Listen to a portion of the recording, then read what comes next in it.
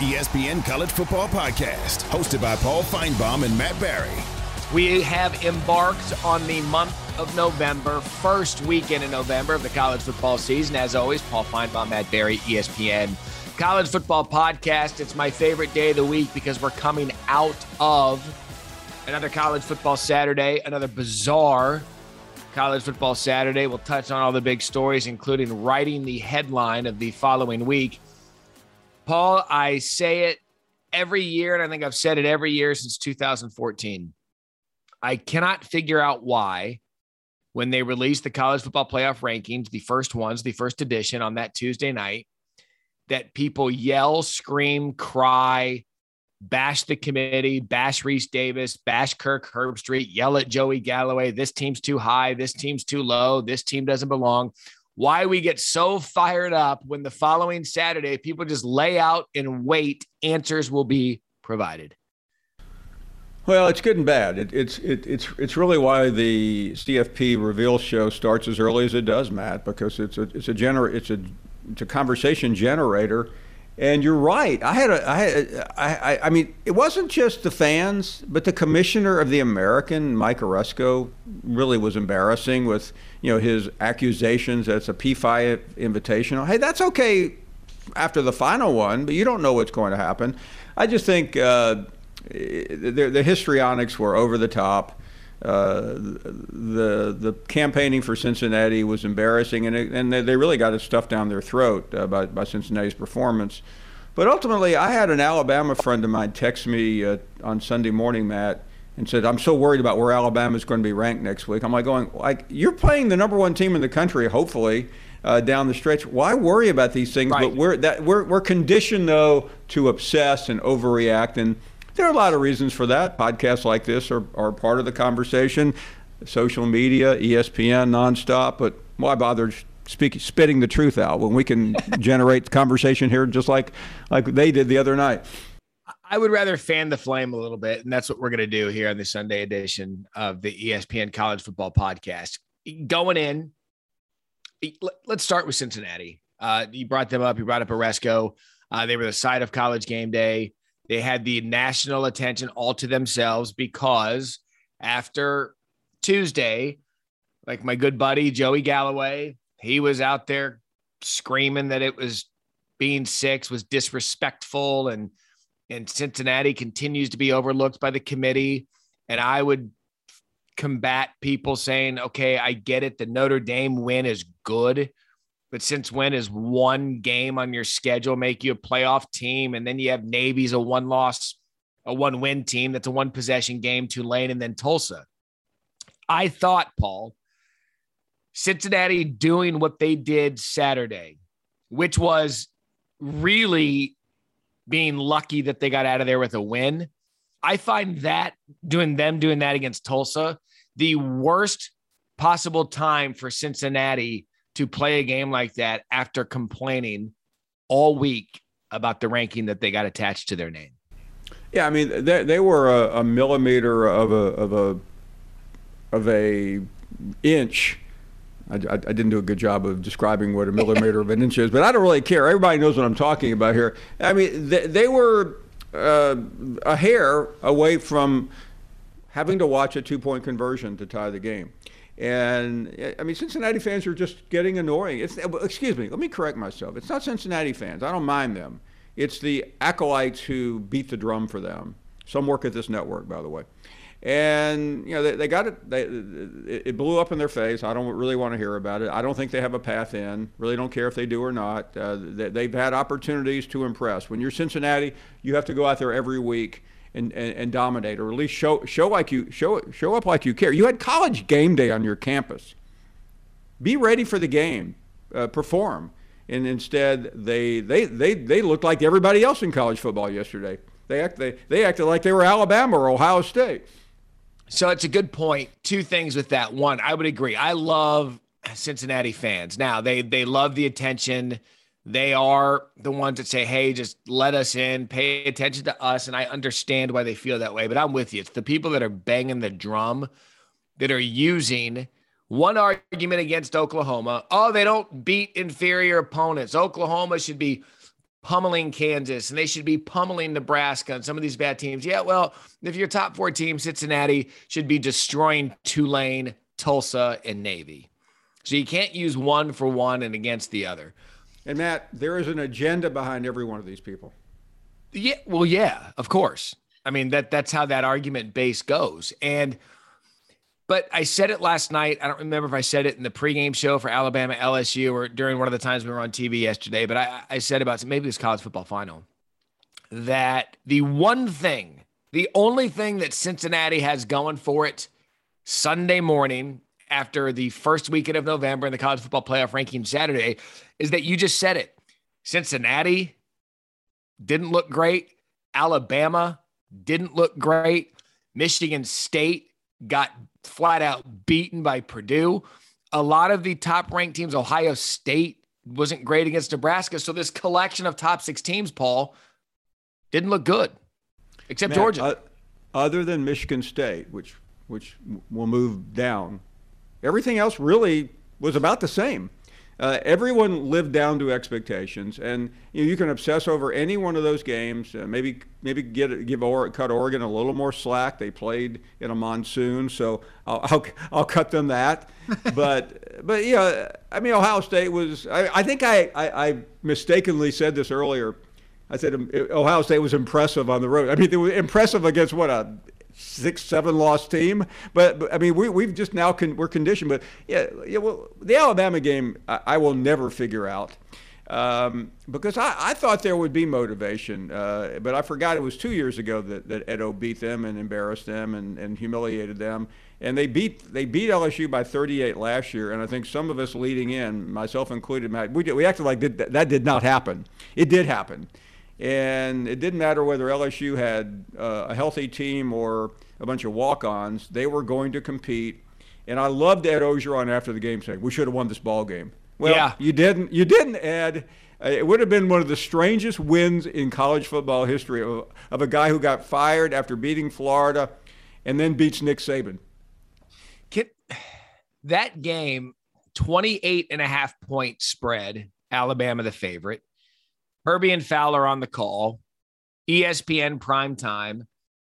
Jesse, Joey, and I are in studio. We're like, oh, we got the Alabama LSU game. Yeah, well, it's going to be a blowout. So you're looking at that evening window, and no one's really turned on by Oregon and Washington because, quite frankly, Washington's just not good, and Oregon's not the sexiest team right now. And so you're kind of waiting for something to happen in the primetime window. Ball kicks, a little back and forth. Alabama goes up 20-7. And like we typically do with the Crimson Tide, once they get up 20-7, you think, oh, here we go. Foot on the throat. Goodbye, Ed. Great series with Alabama. Go enjoy your millions. But Max Johnson fought. LSU fought.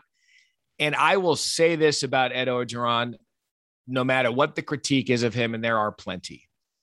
When his team decides that they want to play for him and rally around him and suit up for LSU's Ed Ogeron, Paul, these guys will fight. The problem is those efforts a la Florida, well, that we'll get to them in a minute. It's too in between with what we see out of them. Either they look great or they just don't look like they belong. And I think that was the ending problem for Ed Ogeron. All of this is to say this team fought because they knew how much it meant to the program and to their head coach. Yeah, it was very impressive. And conversely, if we don't think college football players know what the betting line is, then I offer you the Alabama-LSU game as an example. They knew exactly what the number was. They knew that everyone around them thought it was going to be a blowout, and they just they played down to expectations. And that's happened a couple of times this year. So if you want to officially worry about this Alabama football team, go ahead. Because yes, they normally have a bad game somewhere in there, but they've had a bunch of bad games this year, and that is a terribly distressing signal if you're going to go ahead and say, well, Nick Saban's our coach, we are Alabama, and we'll roll into Tuscaloosa in 2 weeks against Arkansas, Auburn in 3 weeks, and then beat Georgia and be back in the playoffs. It's not that easy. No, and the fact that Max Johnson had an opportunity end of the game to go down there because the missed extra point. Think about that. We're talking about the most remedial type of victory for LSU. If they go score the touchdown and kick the extra point, this thing's over 21-20 unless Alabama had a chance to go down the field. But it was just another example on a Saturday. And I wonder this, Paul. We've kind of just been cruising along. We're through 10 weeks. Anything that was attached to any of these schools going into Saturday was the Associated Press ranking, the coaches poll, which is the SID poll. But that's the only rankings attached to these teams. I wonder if what we saw Saturday was the first time that these teams actually grasped what was at stake. Michigan State wasn't on anyone's radar a month ago. They were the third ranked team in the country. Oregon, Oklahoma State, you finally got an idea of what was at stake if you were one of these top 10 teams based on the college football playoff rankings. Matt, the Michigan State game was the easiest to predict. That was the classic hangover against a pretty good team that had already beaten some teams already. But yeah, the Big Ten is just being number 2 or 3 in the Big Ten this year has been a jinx. There's a lot of participants, but I think if you're a Michigan State fan, you can argue it's not over yet. I would argue it's over. Yeah, they have. They look. We build the Big Ten West round robin, which is still at stake. Michigan State's going to fall out of the top.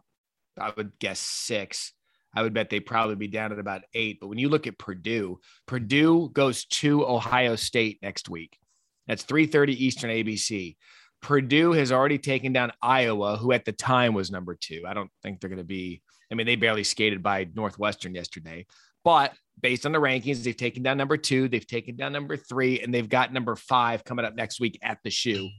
Of all the years where we could expect something crazy to happen, this is it. Because every week we say that there isn't a great matchup, something pops, and it's going to provide itself answers again. And I just don't know, other than Georgia, who you can hang your hat on. Is that good or bad for college football that it's the dogs and just everybody else? I think it's good. And I think the historians will write, maybe sooner than later, that this year is in many ways a reaction to last year. And it was more noticeable early on where players were unfamiliar with the big crowds and they were not reacting. And now I just think it's literally mass chaos. I think you're having a lot of effects of the portal. Injuries, I can't remember as many players out for games as this year. These are all things that we can figure out some other time, but it has created a lot of chaos. And there's interestingly one super team. We've had that before. It's usually Alabama or Clemson. And I thought on top of all that, it was noteworthy that surprising no one, that the ACC was officially eliminated from the playoffs yesterday for really the first time since 2012. Even in 2013, before the playoff, Florida State played for the title and won. Yep. And it's something to note because that league has had a run in. And I find it ironic that Wake Forest, which would not have survived, but lost a non-conference game to North Carolina. They could have played Liberty Saturday and saved Hugh Freeze the aggravation of going to Oxford, but instead they played North Carolina and they paid for it. Yeah, for those that are wondering, it was not. Wake Forest still remains a perfect 5-0 in conference play. What they did was both North Carolina and Wake Forest agreed to fill holes in their non-conference schedule with each other. So they did this in 2019, and then they did it this year in 21 to fill a schedule of a non-conference hole, which is why yesterday was non-conference. And why is it that the ACC just kind of slides by? We don't really hear any yelling or screaming out of them about disrespect. It's been a Clemson league since 2013, 2014. 14, if Clemson, 15. If Clemson's not a factor, neither is the ACC. What's interesting, though, is that the games are really exciting. I flipped around. I was watching a bunch of them yesterday, and Miami. There was Clemson. I mean, they've had some really good games. It's a fun league to watch, but we won't be talking about them again. for a Power Five that's had some good playoff success with one team, you're right. I mean, they go by the wayside. ACC's out of it. SEC still has the 2-team conversation. Big Ten still has to figure their stuff out. In the Big 12, I'm here to tell you, Baylor is not going to make you stop in your tracks and say, ooh, Baylor football. They're no longer in the conversation. They got beat yesterday by TCU, which, by the way, remarkable win for the Frogs, getting their first win without Gary Patterson as head coach since November of 2000. But the Big 12, they will, in the next couple of weeks, sneak up on everyone as maybe the most entertaining conference to come down to the end. Just watch. Yeah, they have a lot of really good games ahead, and we really don't even have the time to figure out Texas this morning because that program has just hit the iceberg. But Bedlam is going to be incredible, as it usually is. Oklahoma is the disrespected team. If you talk about disrespect, that's the team that should be complaining.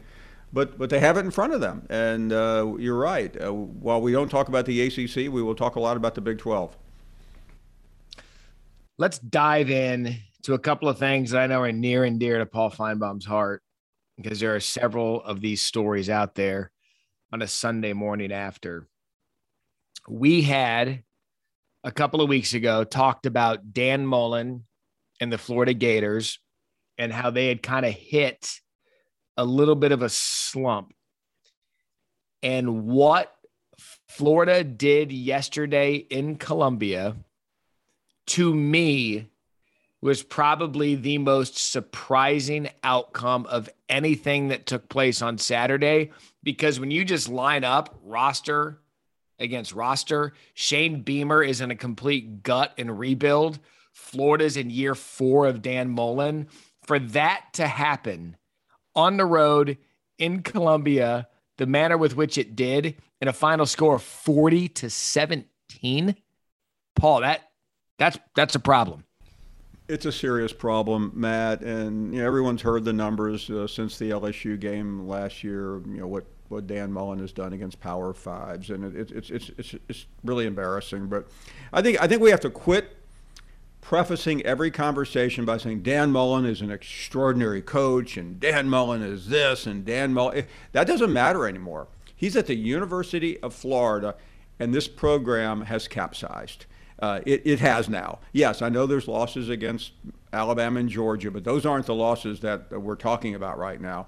We're talking about losing to Kentucky, which is also going the wrong direction. We're talking about the LSU loss, but we're really talking about this loss, Matt. There's no explanation for it. If you lose a heartbreaker on a 53-yard field goal, okay, we can say the other team got lucky. I mean, this team the Florida team didn't even show up for the second half, and Mullen tried to, solve the wound by saying we had a bunch of players out with the flu, a bunch of players. South Carolina was, I think, down to a transfer from St. Francis at quarterback. Doty was out, Zeb Nolan was out. We were trying to figure it out in studio, like, well, who the hell's left to play quarterback for South Carolina? So the question now is, what is Scott Strickland going to do down there? Remember, Strickland was Dan Mullen's AD at Mississippi State. He hired him because Chip Kelly and Scott Frost turned it down.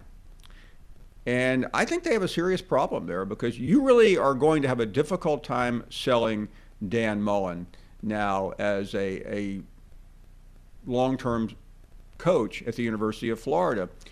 So does he do what everybody does? Fire Todd Grantham, make coach? I mean, is making assistant coaching changes going to overcome the fact that they have 5 losses? They still have a game at Missouri and against Florida State. And I would have told you yesterday they'll win both games. I wouldn't begin to tell you that right now.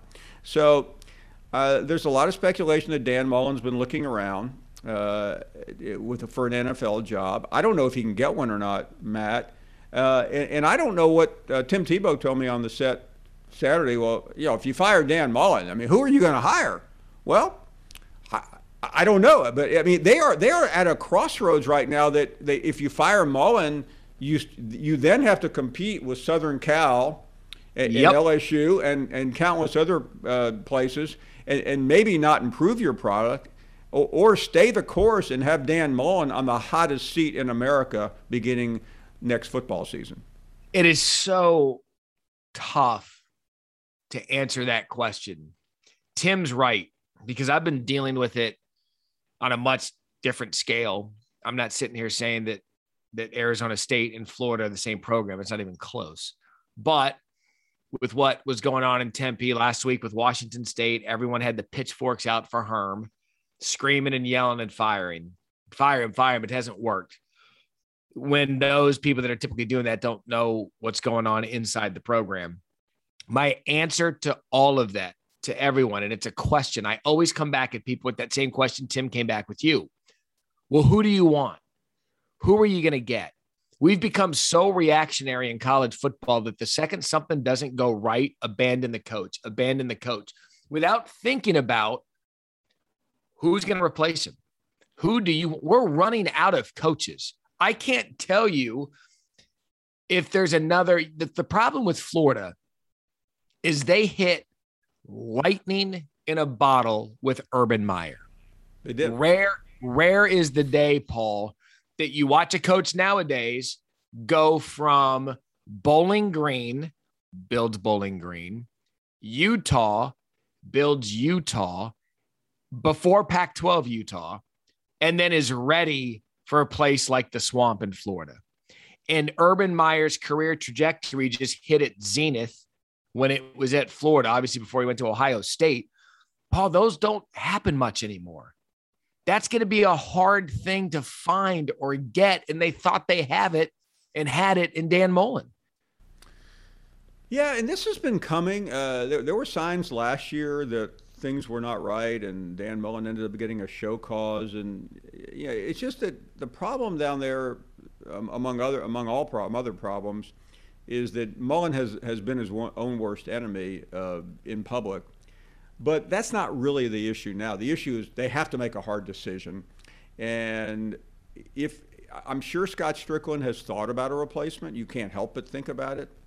But it seems unlikely that happens because of what this conversation really is about. And if you fire Mullen and then you get stuck, bringing in somebody that just doesn't look the part, and you're in a league now where two guys that were, let's be honest, they were not slam dunk hires. Shane Beamer at South Carolina and Josh Heupel at Tennessee, both are doing very well right now in their first year with inferior talent. So you've got to really be careful. And this is now topic number one in the SEC. I called Louisiana's game against Georgia State on Thursday, and you have a nice relationship with Billy Napier, head coach of Louisiana. He's one of those guys that always comes up for jobs. Yep. I don't think Billy's going to get the LSU job. I don't think Scott Woodward is one of those ADs that's interested in finding a coach that's, to use our term, kind of working his way through smaller market TV to get to network, which in this case, network would be LSU. I just don't think he's interested in that type of thing. I do believe that if Justin Fuente, you talk about jobs that are going to be open, I think Virginia Tech with Justin Fuente has a good chance of being open. I think that would be a good fit for Napier. But he's probably that guy, if I was looking at that next up-and-coming coach, where someone would look at him and say, okay, there's the guy. There's the young up-and-coming ball play wizard that we could bring in here and maybe rebuild this thing. He would be it if I'm looking across the country for someone that has proven that they can get it done. And so, I work with a Gator and Jesse Palmer. You work with a Gator and Tim Tebow. You work with maybe the greatest Gator of all time. And it's tough to watch when these players go out there, and I don't want to spend this entire podcast in the Florida Gators, but it's really surprising to me. No, there's no getting around it. And these are things that I live in these waters, Matt, as you well know. And sometimes it's with Ed O, it was easy to figure out. There was something wrong. Didn't matter what happened 2 years ago. This is much more complex. And if pundits like me are having a hard time with it, I can imagine that the administration there is struggling even more, because they're far more pragmatic about things than a talking head on TV is. So I think they stay the course. They watch the winds down there and just hope it doesn't get worse. Although it really is hard to imagine it getting worse than it is. It feels like this is rock bottom for the Gators. And you're right. A lot of times when a rock bottom happens to any program across the country, we saw it with Edo at LSU, you fire the coordinators. You try to bring in an infusion of new coaching ideas and philosophies and systems. And does this guy's scheme work for the talent that I have in the roster? Maybe that'll infuse some energy. But at the end of the day, the head coach is still the head coach. We get to this time of year, and it happened early this year because USC pulled the trigger week 2 on Clay Helton. And we are at the beginning now, because once you hit November, Paul, you know who your team is. You hit that if you're not one of these playoff teams, these top, let's call it 12, you figure out real quick who you are, what you have. And now you're going to start seeing some of these decisions get made across the country. And to me, it just takes away the excitement at the end of the season, because instead of talking about the football, which obviously we can control, you have to talk about these coaches that are inevitably going to be coaching for their jobs. Yeah, that is true. And I don't know. I think right now we're just waiting, Matt, to see, what else is going to happen. But yeah, I think you have to watch Florida. And I don't know how many other positions, but I think what's going to happen here is, it's the trickle down effect. It's if James Franklin leaves, what happens? Yeah. But I think we'll close the conversation on Mullen by saying it's, as of today, and I use that, he's probably going to remain, but I would not put all my chips on that right now. That's how fluid the situation is. That wraps up our portion of the Gator Bait conversation here on the ESPN Football Podcast on a Sunday. Sorry if you're a Gators fan and you had to go through that, but the truth hurts when your program is proud as the Florida Gators. There were 2 teams that when the rankings came out on Tuesday, I typically don't swim in the waters of 15 down in the rankings. I should, because it's part of my job, but I typically focus on 15 up just for the playoff purposes, New Year's Six, things of that nature. But I did do a dog head tilt at 2 rankings when they came out. Mississippi State 17th, Minnesota 20th. If I was a committee member, would have ranked Houston instead of one of those teams. I probably would have thrown in a Louisiana, who's got 1 loss on the season, and it was to Texas in week 1. I would have ranked some of these teams from the American and other conferences around the country. But Minnesota somehow gets in after, to me, one of the most inexplicable losses of the season early on, when they lost to Bowling Green 14-10. And then Mississippi State, who had already had 3 losses. And then yesterday, it kind of takes care of itself, because Minnesota loses to Illinois 14-6. And then now Mike Leach has an open kicker tryout because his kicker missed a field goal, and they go down to Arkansas. Hey, Matt, I'm glad you brought that up. And I think football coaches have watched Mississippi State. I'll leave Minnesota to you, and have seen the potential of a good team there. But I want to address Leach here for a second.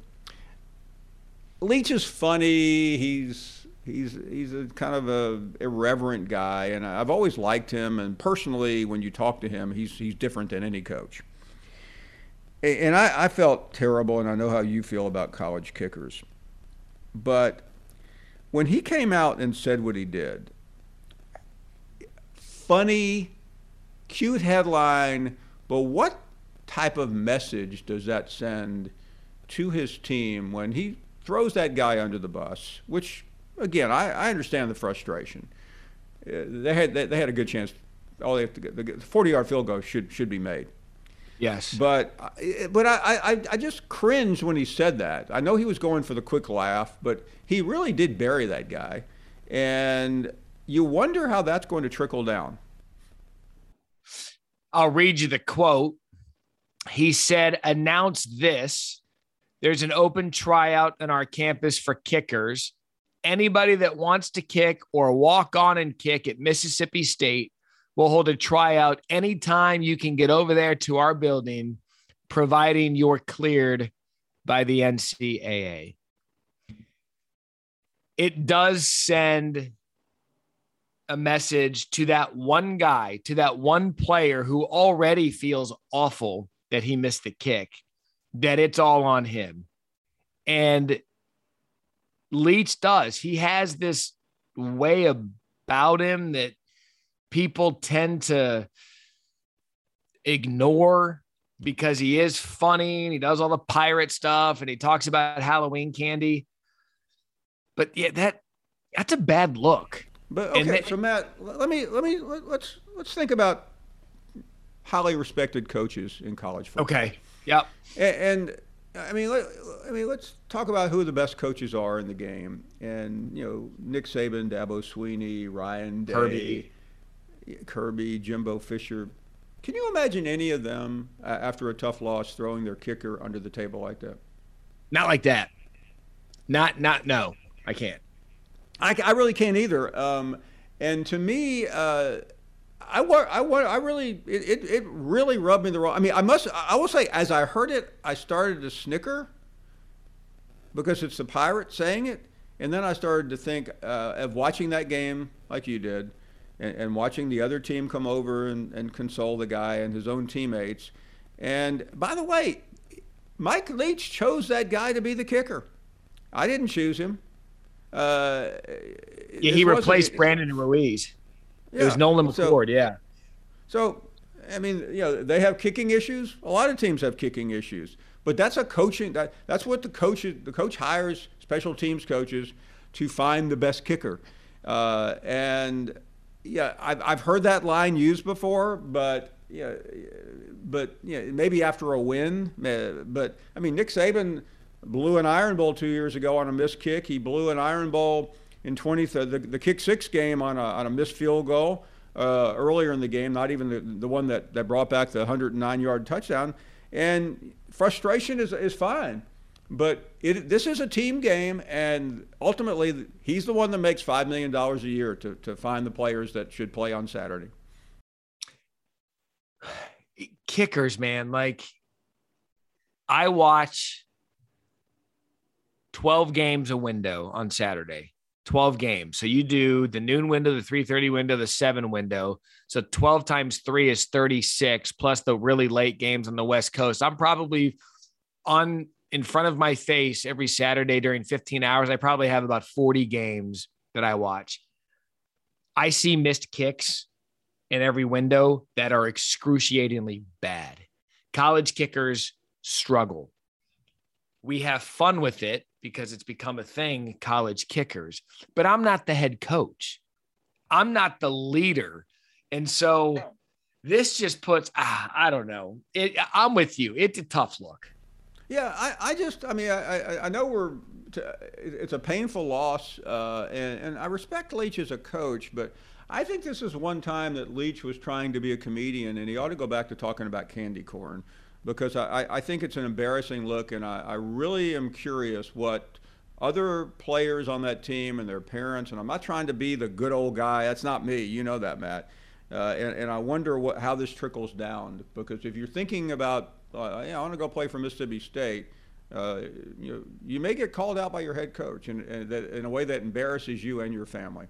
Yeah, and we've seen Saban get to a podium and call out his team. He keeps it team focused, and he'll rip the team through the media, which a lot of coaches do that. We saw Brett Bielema do it earlier in the year, and they responded with a win against Penn State. But I'm with you on that one. So I think that's a good segue to do this. I think we would agree that Dan Mullen and Mike Leach had the two not so great coaching performances yesterday. Who stood out to you? Who had the best coaching performance on Saturday? Well, I think Braum of Purdue, was going to get my award. I've always been a fan of him. I was surprised he didn't go back to Louisville a couple of years ago, but I think he indicated yesterday that he is making a difference. And I mean, come on, we could go through the nation finding tough spots to win. But West Lafayette, that is brutal, and I give Jeff a lot of credit.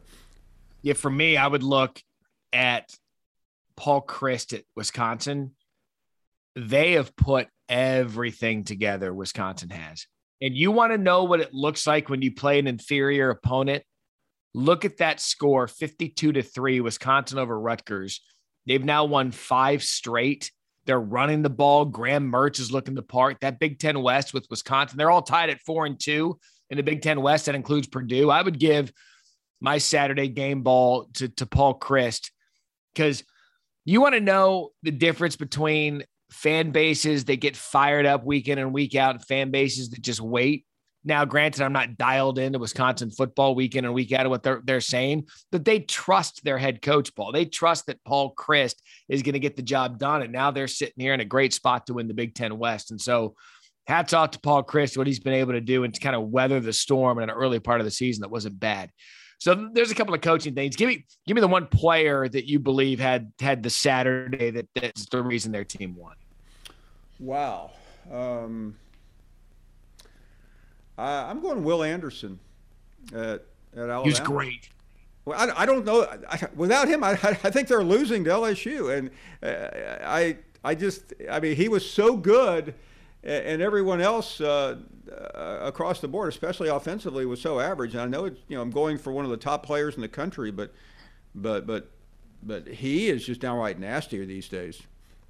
You know who I'm proud of is Sam Howell, Tyson Chandler in North Carolina. Yeah. I'm glad to hear that. They came in top 10 team, haven't played well, lost a lot of games. They came out, they were down 14 late yesterday, and Mac Brown gets a huge win against Wake Forest. That's an example.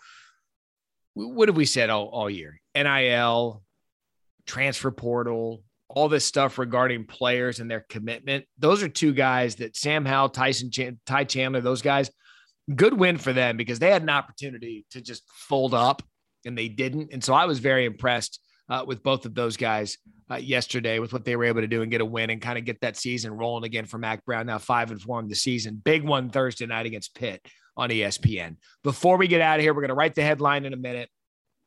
I didn't touch on this topic with you because I'm fascinated to hear your thought. Was yesterday's game against Missouri that cracked window to integrate JT Daniels back into the offense to eventually make the move? Yes, it was, and it was a necessary opportunity. You knew it was going to happen. You knew Georgia gives up 3 or 6 points a game, or 7 depending on the opponent, or 10. But you knew this was really the last chance, because I'm not going to try to sell you this game nationally. I'll leave that to CBS.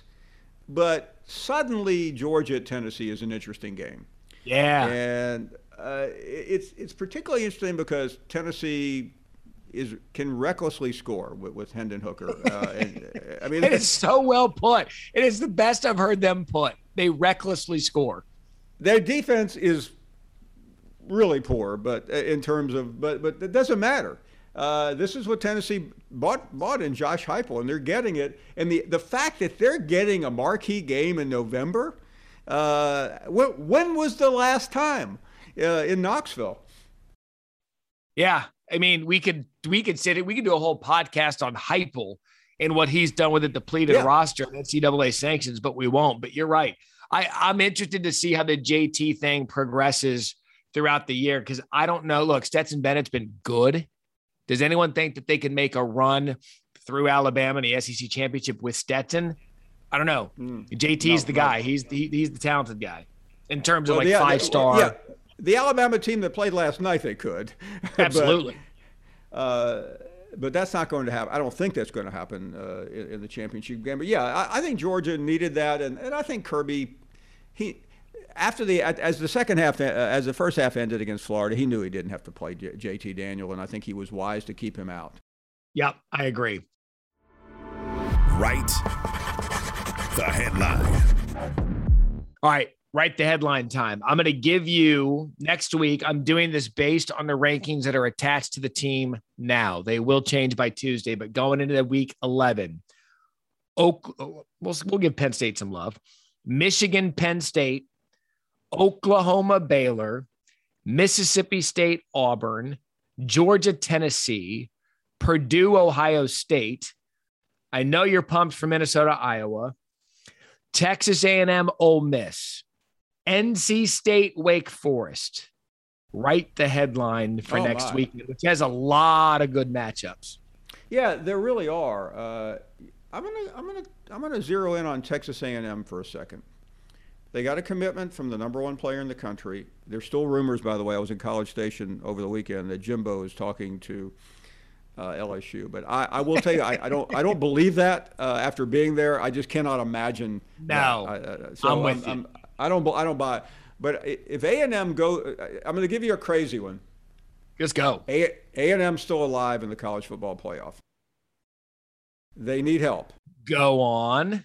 If A&M beats Ole Miss, yes, and finishes the job against LSU later in the season, and Alabama stumbles, and Alabama has Arkansas and Auburn, then look at the standings in the SEC West. Yep. And is it crazy to believe that and I'm going long on my headline, but there is no such thing as headlines anymore. Let's say A&M gets to Atlanta and wins, they will have they have two bad losses. I'll agree, Arkansas and Mississippi State, but their wins are over Alabama, number one in the country, and Georgia, number one in the country. You're right. They need an Alabama miss, and to keep on winning, they could get in that SEC title game against Georgia, and then who knows?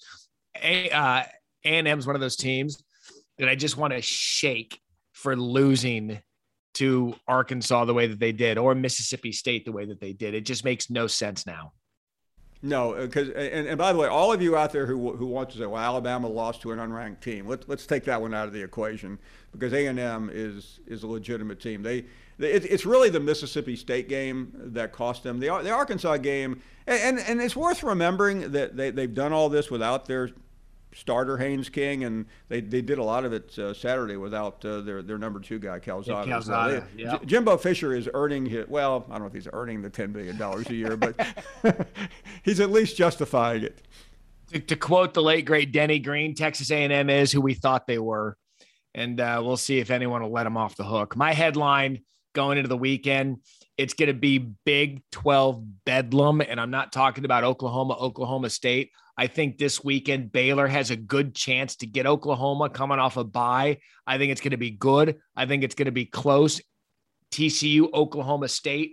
Watch the Big 12. I'm telling you, they've been tossed aside. It's a round robin in that league, so someone's going to have to play someone twice. Keep an eye on the Big 12 because it is about to be the best conversation leading down the way in the final month. Is Texas back? Well, probably not. We're gonna have to leave the monkey gate and all of that for everybody to discuss until Sark can get that figured out. So for Paul Feinbaum, I'm Matt Barry. Another remarkable weekend of college football. Quick reminder, Bald Men on Campus, a new ESPN podcast hosted by Jay Billis, LaFonso Ellis, and Seth Greenberg. ESPN basketball personalities give you an all-access pass inside the world of college basketball. Talking to the biggest names in the sport. Bald Men on Campus. Listen wherever you get your podcast. Paul, here we go. We are in the teeth of what's going to be fun. Can't wait to do this again with you next week. Thanks, Matt. A pleasure. Oh, quickly, a tradition. Where's SEC Nation going? Can we announce that on the pod? Yeah, why not? Because we're heading to Knoxville, of all places, for the Georgia game. The alma mater of one Paul Feinbaum. Vol Navy's going to be great. Can't wait to watch it. Good stuff.